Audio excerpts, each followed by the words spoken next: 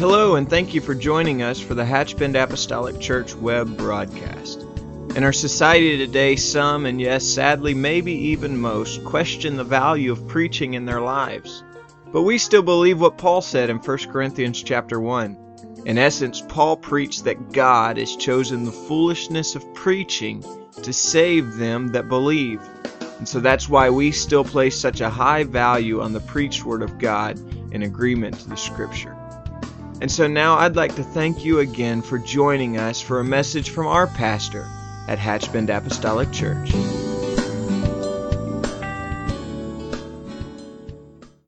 you have your Bibles, I'm going to ask you to join me in the book of Nehemiah, chapter 13. Yesterday, I was on the road for a few hours, and I just felt like the Lord dropped something in my heart and began to work on that, think on that, work on that a little bit more today. And I'll just ask you to stay with me now in the 13th chapter of Nehemiah. We're going to begin reading with the first 3 verses, but we'll just kind of spend most of our time here this evening in this chapter. The Bible says in Nehemiah 13:1, on that day they read in the book of Moses in the audience of the people.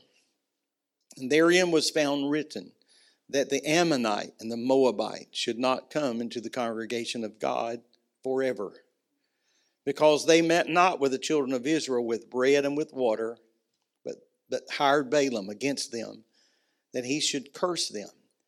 Howbeit our God turned the curse into a blessing. And now it came to pass, when they heard the law, that they separated from Israel all the mixed multitude. I'm just going to stop reading there. I guess I was trying to debate that today. Just can keep reading, but I want to speak tonight from this subject, preserving our heritage. I'm very thankful for what the Lord has blessed me to have, blessed us to have. And I think then it becomes incumbent upon us to understand the responsibility that we have. That responsibility is not arbitrarily handed to another, but it is to us to preserve what God has given us. Amen. God bless you, and you can be seated. Let's just make a trip here through His Word tonight. If we were to back up just a few chapters, a couple of chapters, to Nehemiah 10, we can see in verses 28 and 29, somewhere around there, you can see where the Jews had willingly separated themselves from the people of the land. They understood, at least from what we could read there, they understood that they were to be a people separated unto God. And all through Scripture, and I believe that it is relevant today as much as it has ever been, that God's people were always called out. We're the called out ones. Amen. And so, in turn, they united themselves with their Jewish brothers and sisters and began to commit themselves to the law of God and then to walk in the way of the Lord. But apparently, as we begin to delve deeper into the Scripture, that their time of separation or their season of separation was not wholehearted, or it was not complete. And so we can find these hills and valleys, these ups and downs all throughout Scripture, where people had the people of God dedicated themselves to the Lord, and then somehow or another they found themselves then in error. So we watch this ebb and flow. And often I wonder in Scripture, and I wonder even in the day that we're living in, what would happen and where would God's church be if people were to just stay focused on the plan of God, the will of God, and that we would never allow anything to happen to separate us from the perfect will of God. I realize that that is very idealistic. That's not my message tonight, but I just can't help but to think about that from time to time. But even though they had committed themselves to the way of God in time, they discovered that the Ammonites and the Moabites were in their congregation. Now, this was contrary to the law of God, or the law of Moses, that we find in Deuteronomy chapter 23.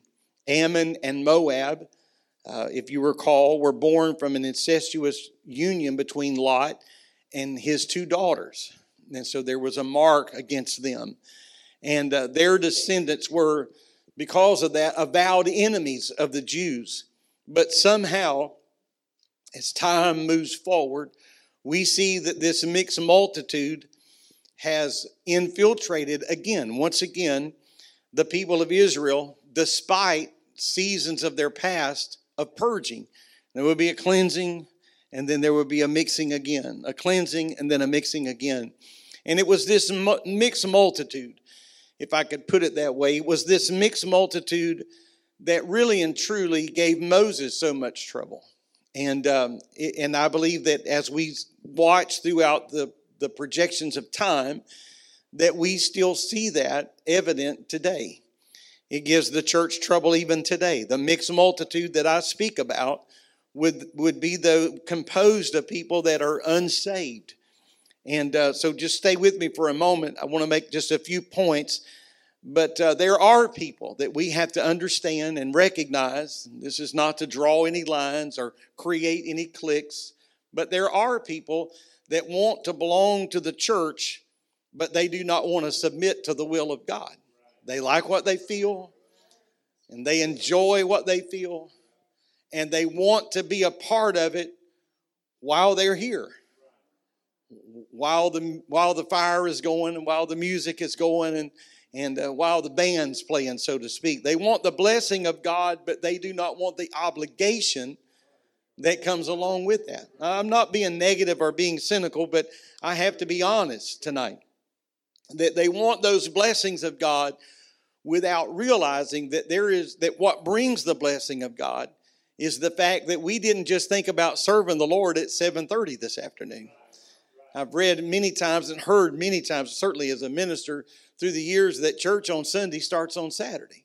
You don't just start getting ready for church Sunday morning when the alarm clock goes off, but something really it starts on Saturday, never ends really and truly. But I know what people are saying when they say that, or what they mean when they say that. So there's this nucleus of people that love what they feel, but their real appetite is still on the things of the world. That's where their real passions are. And Numbers 22, 23, 24 tells the story about a man named Balaam. And so Nehemiah references this story of Balaam here. And Balaam was nothing more than a hired hand. He was just a hireling. He was a hired prophet that was going to try to curse Israel. And if we go back to the book of Numbers and you read that story, it's almost comedic in that every time that Balaam tried to curse God or curse the blessings of God, the Lord would turn that cursing into a blessing. And so the Lord was proving his power, and certainly he was canceling the power of Balaam. But finally, Balaam did devise some sort of scheme, if I could put it that way, to defeat Israel.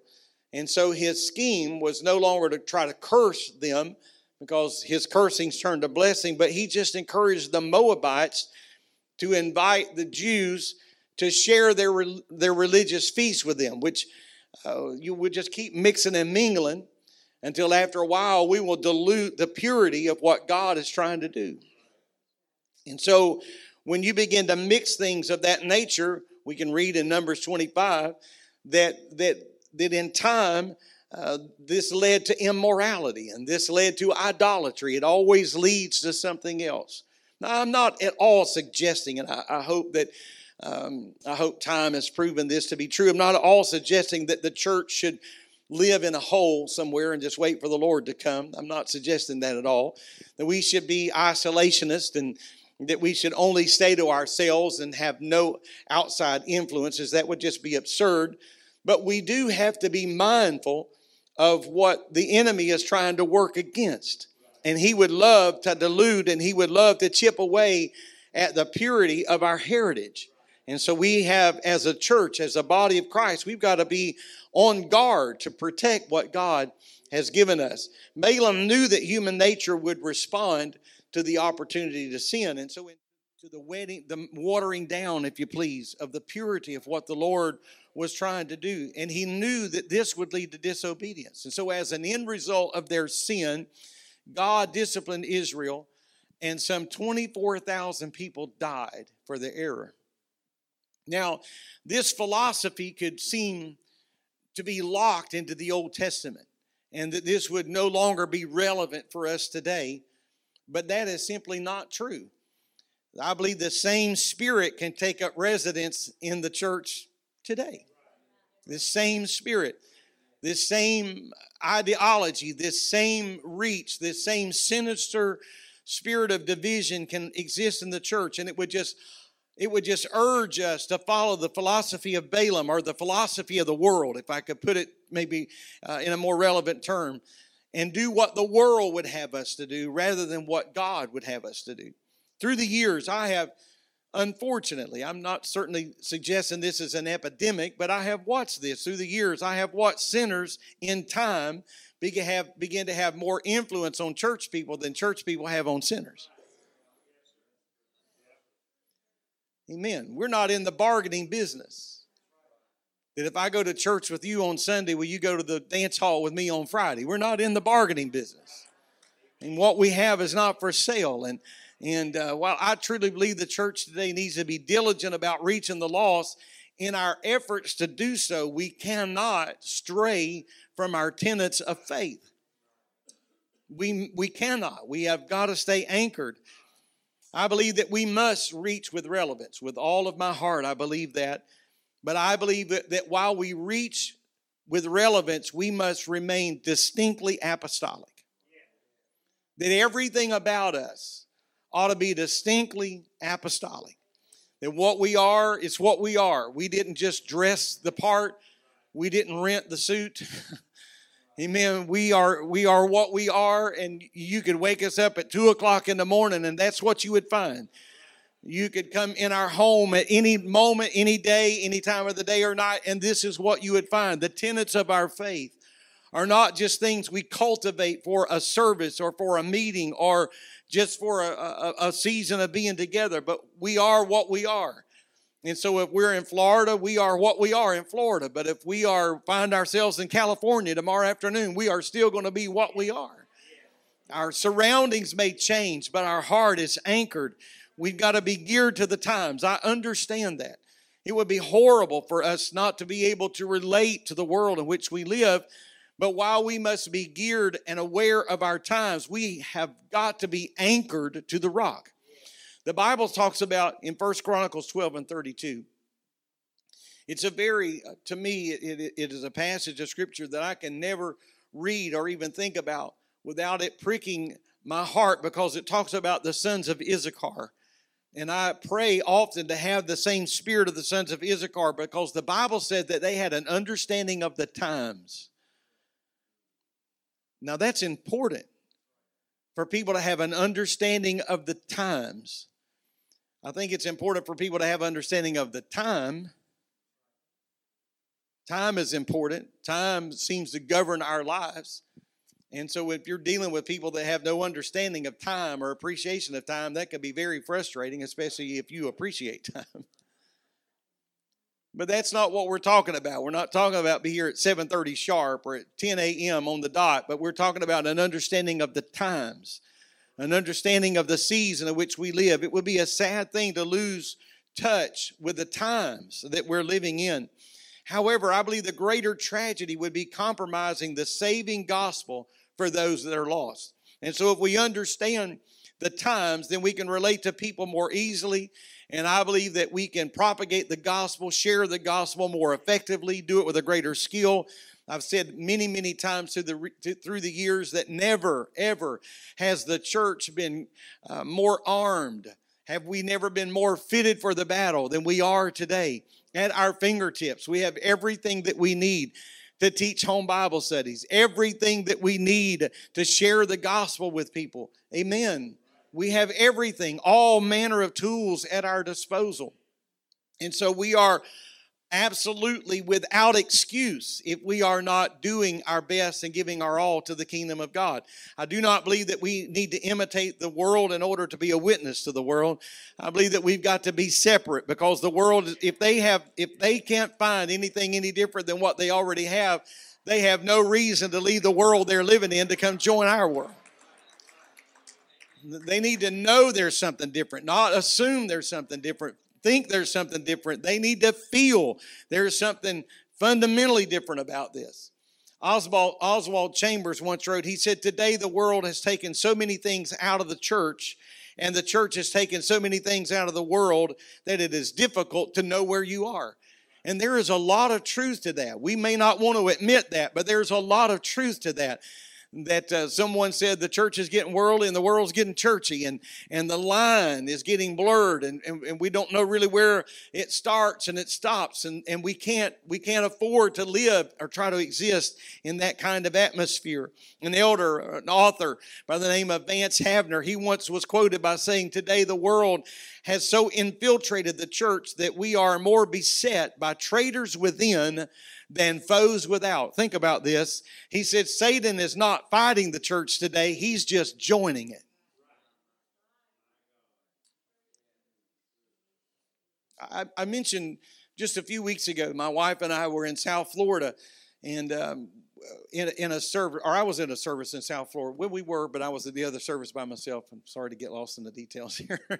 But I was at a service that was right next to a bar and a dance hall. And I mean, there's just Harley Davidsons, and there's all these biker guys and gals that are out there. And you just had to kind of wade through all the smoke, cigarette smoke and other smoke, to trying to get into the church. Just a fog of all manner of things just to get into the church. But when we walked in the church, we had church. Absolute church. The power of God was there. You were there, weren't you? I just thought about that. Amen. You were there. Okay. Amen. We've been a few miles the last few weeks, so just bear with me. And the power of God was so evident and so real, the Spirit of the Lord. And so the effects of sin next door. I'm not talking about down the road, down the way. I'm talking about a shared wall. That had no effect on the church. None.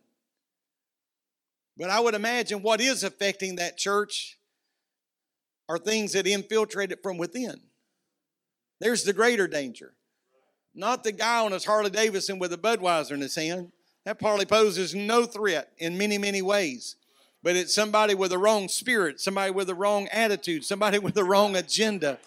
Amen. And so today, I'm going to quote it again. The world has so infiltrated the church that we are more beset by traitors within than foes without, because Satan is no longer fighting the church. He's just joining the church. And so that's where the church, the people of God, the body of Christ have got to be wise. And we've got to have the spirit of discernment. So as we move down through chapter 13, not only were some of the Jews married to the Ammonites and Moabites, but also there was an Ammonite that was living inside the temple. Tobiah, the Ammonite, had been given a room in the temple by Elisha, the high priest. And so the enemy is within, not without. The enemy is within.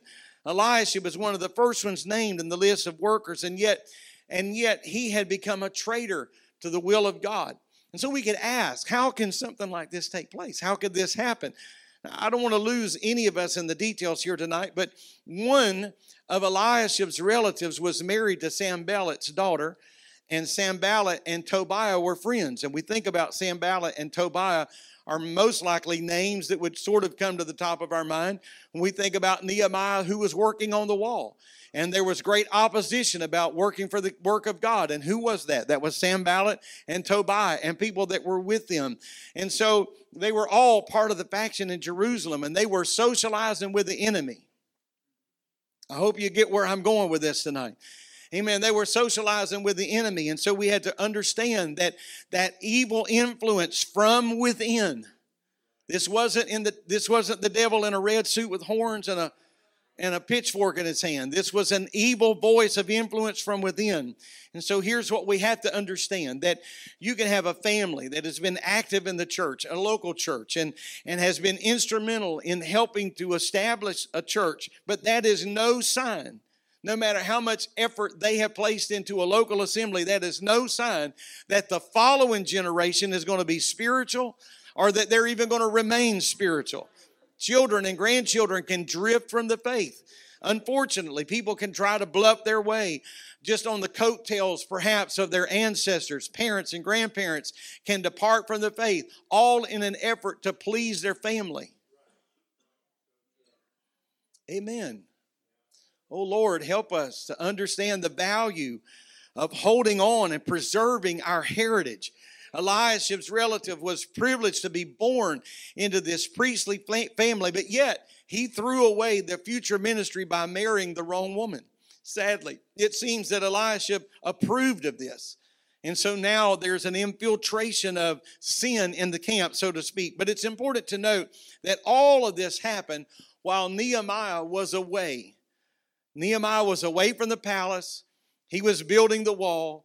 And while he was trying to do something powerful and meaningful for the work of the kingdom of God, amen, while he was away, there were others that were infiltrating the palace. And so this suggests that those that he had appointed to lead in his absence had failed in their oversight. I want to say something tonight, that it is not enough that the leadership of a church has a burden for the gospel and has a burden and a passion for the kingdom of God, the word of God. Amen. We've got to have it in our hearts. It can't just be found in the pulpit. It's got to be found in the pew. Amen. It must be found in the pew. So Nehemiah has placed somebody in charge. I'm going to do a great work for God. And he was doing a great work for God. This wasn't a pipe dream. He wasn't going hoping that he could accomplish something. They accomplished the unthinkable in a short amount of time. They completed the wall because the Bible says the people had a mind to work. But while these people had a mind to work, there were another group of people that should have been minding the palace, the word of God, preserving the integrity of God, that were letting the wrong things in. And while they were letting the wrong things in, they allowed the enemy to capture the leadership.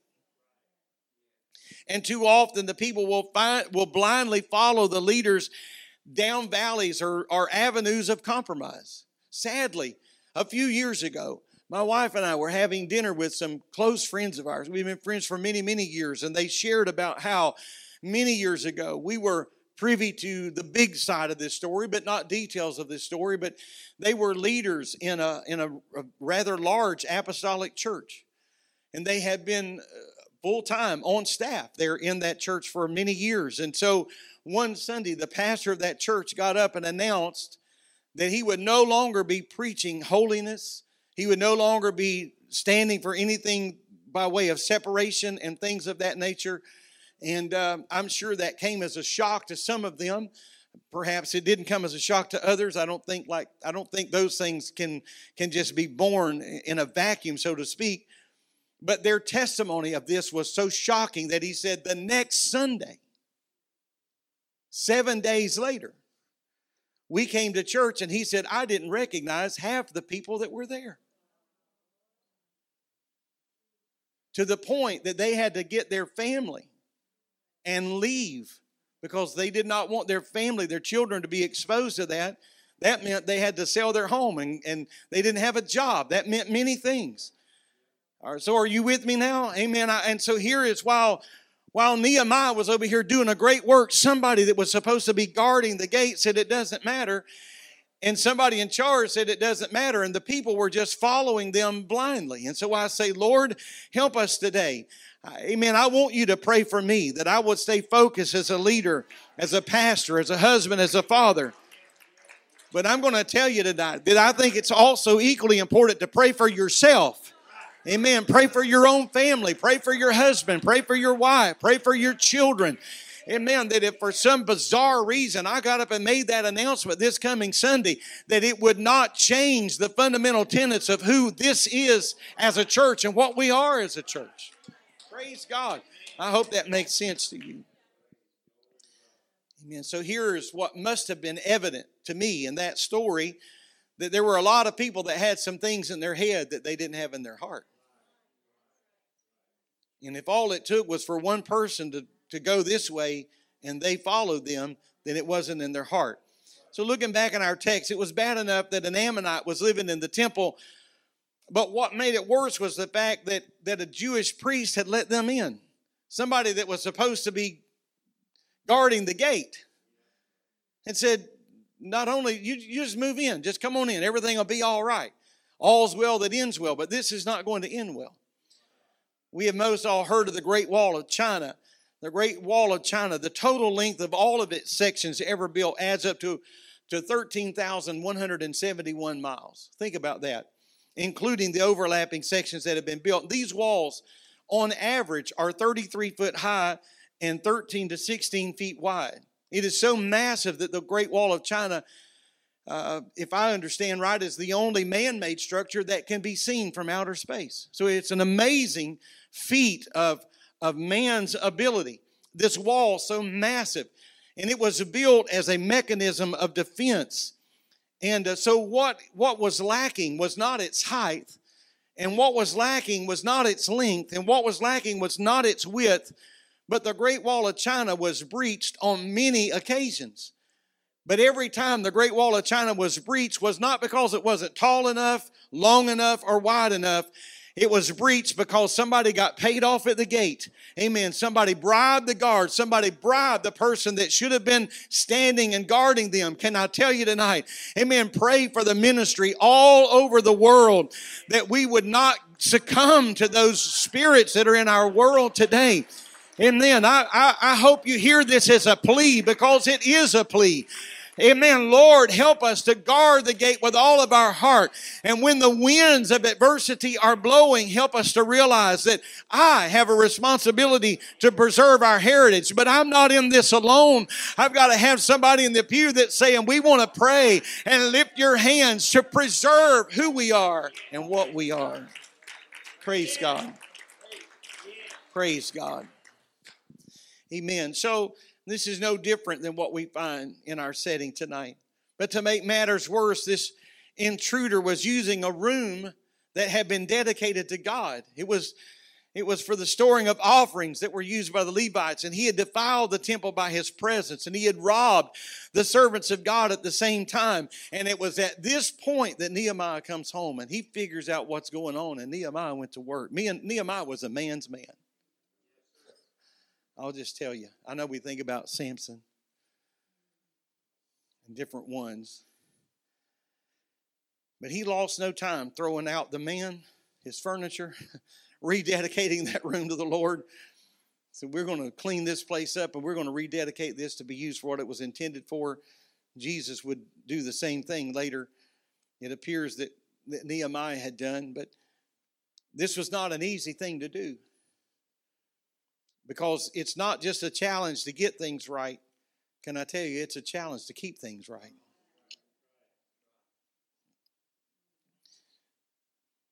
Amen.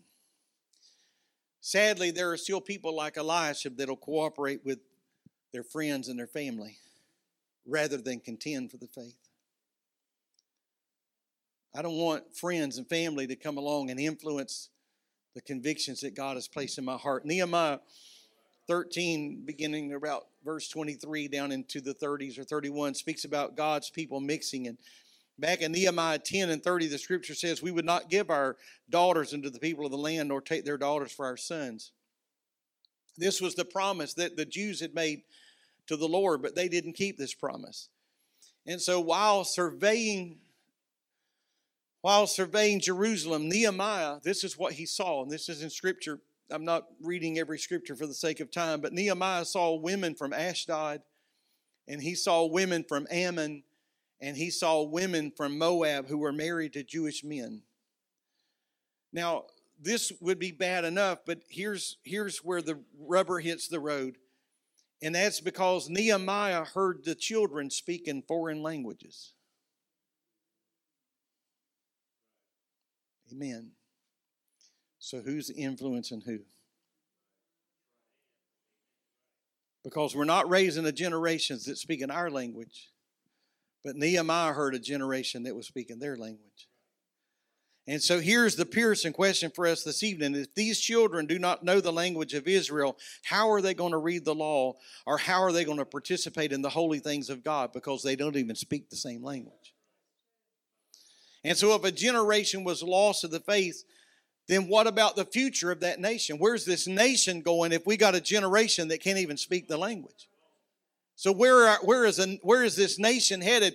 And how far away from the tenets of God will they find themselves if the next generation can't even read the law of God and understand the law of God?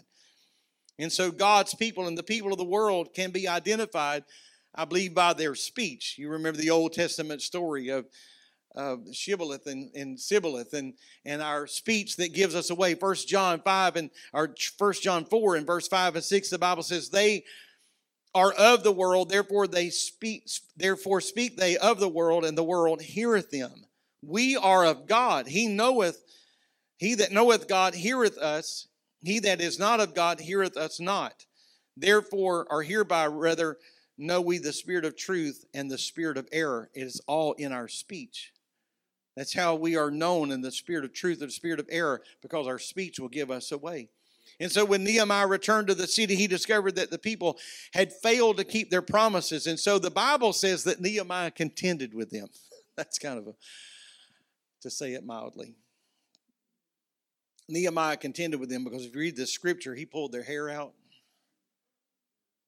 I'm in the book. Amos, I believe it was a minor Old Testament prophet, I think it was Amos, that he got so frustrated he pulled his own hair out. But Nehemiah didn't pull his own hair out. He went after them. He contended with them. And so he rebuked the leaders for breaking the promises and disobeying the law. And Nehemiah presented God's case and he defended it from the law. And so the offenders then had to admit that he was right and that they were wrong, and that the temple officers had indeed forsaken their posts. And then he saw to it that the people brought God offerings that rightly belonged to him. Nehemiah went about not just saying, we got to fix this. Nehemiah was in the process of fixing it. And when God's people start to decline spiritually, one of the very first places it shows up is in their giving. And so Nehemiah says, we got to straighten this up. And we got to give back to God what really belongs to God. And because the Bible says in Matthew 6:21 that where your treasure is, that's where your heart will be. And so somebody that's happy in the Lord, somebody that's living and they're in right fellowship and relationship with God are going to be generous in their heart. They're not just going to be supporting the church financially. I believe that's an important part of it, but they're going to be generous to others. There's going to be something in their heart, because giving is not only a thermostat, but giving is a thermometer of the Christian life. It really is. And it measures our spiritual temperature. Someone once asked an elderly pastor, he said, what would you do if you were to assume the pastorate of a dead church? He said, if you assume the pastor of a dead church, what would be the first thing you would do to try to resurrect that church? He said, take up a missions offering. Amen. Because that's going to break the back of stingy. That's not going to give to us, it's going to give to others. And we're going to, through that, we understand the value of giving to others is the key to staying alive. And so if all we do is receive, then we become reservoirs. And then we become stale and stagnant, polluted. But if we receive and give, we're just channels through which God can move and bless. And so in blessing others, we bless ourselves. Someone wrote that the world is full of two kinds of people, and that's givers and takers. They said those takers, they really eat well, but the givers, they sleep well. Originally, the Jews had promised not to do business with the Gentiles on the Sabbath day. And I'll ask our musicians to come if you will. They had promised not to do business with the Gentiles on the Sabbath day. But Nehemiah found the people not only doing business on the Sabbath day, but they were also doing their daily work, and they were even doing unnecessary work. And so the men of Tyre, not to just belabor the story, but the men of Tyre, they were coming outside of the wall trying to sell their wares on the Sabbath day, and Nehemiah met them. And Nehemiah in plain language told them, you don't need to ever show up here again, because if you do, I'm going to meet you. This is not going to be pretty. He was going to contend with them again. And so the Bible says that they came back once or so. But he met them. And he stopped everything that was going on. The Jewish merchants didn't want to lose the opportunity to make money, and the Gentiles were quick to cash in on that as well. But I believe the Bible says if we'll seek first the kingdom of God and his righteousness, then these things will be added to you. Through the years, I've watched something very consistent perhaps as the sunrise or the sunset. And that is this: you can't rob God and profit from it. because God will get the last word. You may have to work 6 jobs, but it won't be enough, because the Bible says in Amos, you'll be putting your money with bags that has holes in it. It'll never be enough, because you can't rob God and profit. It doesn't work that way. There's a scriptural promise that is irrevocable, and it says, give and it shall be given. And that's how God works. I'll ask you to stand. So Nehemiah took 3 final steps to change this situation. The first thing he did was rebuke the Jews for working and buying and selling on the Sabbath, and he made them stop. Nehemiah 13:15. And then he rebuked the nobles for allowing the business to even take place on the Sabbath day, reminding them that the nation's violation of the Sabbath was the very thing that caused their captivity. His third step was a very, very practical one. And that's just what Nehemiah did. He said, I'm going to order that the city gates be shut on the Sabbath. And then he said, I'm going to put my own guards at the gates. And I'm going to make sure these gates stay shut. That was Nehemiah's third and final approach. We're going to close the gate, and I'll put some of my men there. And they'll make sure that nobody opens the gates. And I'm going to put men there that I know won't take a bribe. But when I think about that, and I don't want to sound any way out of the way, well, I can appreciate Nehemiah taking such measures, really and truly. And I'm not at all negating any responsibility of ministry or leaders. But wouldn't it be a sad thing if somebody had to be appointed at our gate to make sure that we do what's right and wrong? I want at some point to just grow up and say, you know what, Lord? When no one's looking, when nobody's watching, I hope there come a time that somebody can say to Nehemiah, you can come get your men. You can come get them, because we're going to keep this gate shut. We're going to do what's right. Amen. I believe that we should give everything that we possibly can to the kingdom of God and work as diligently as we can, giving our whole selves to the work in the kingdom of God. Amen. Can we just magnify the Lord together?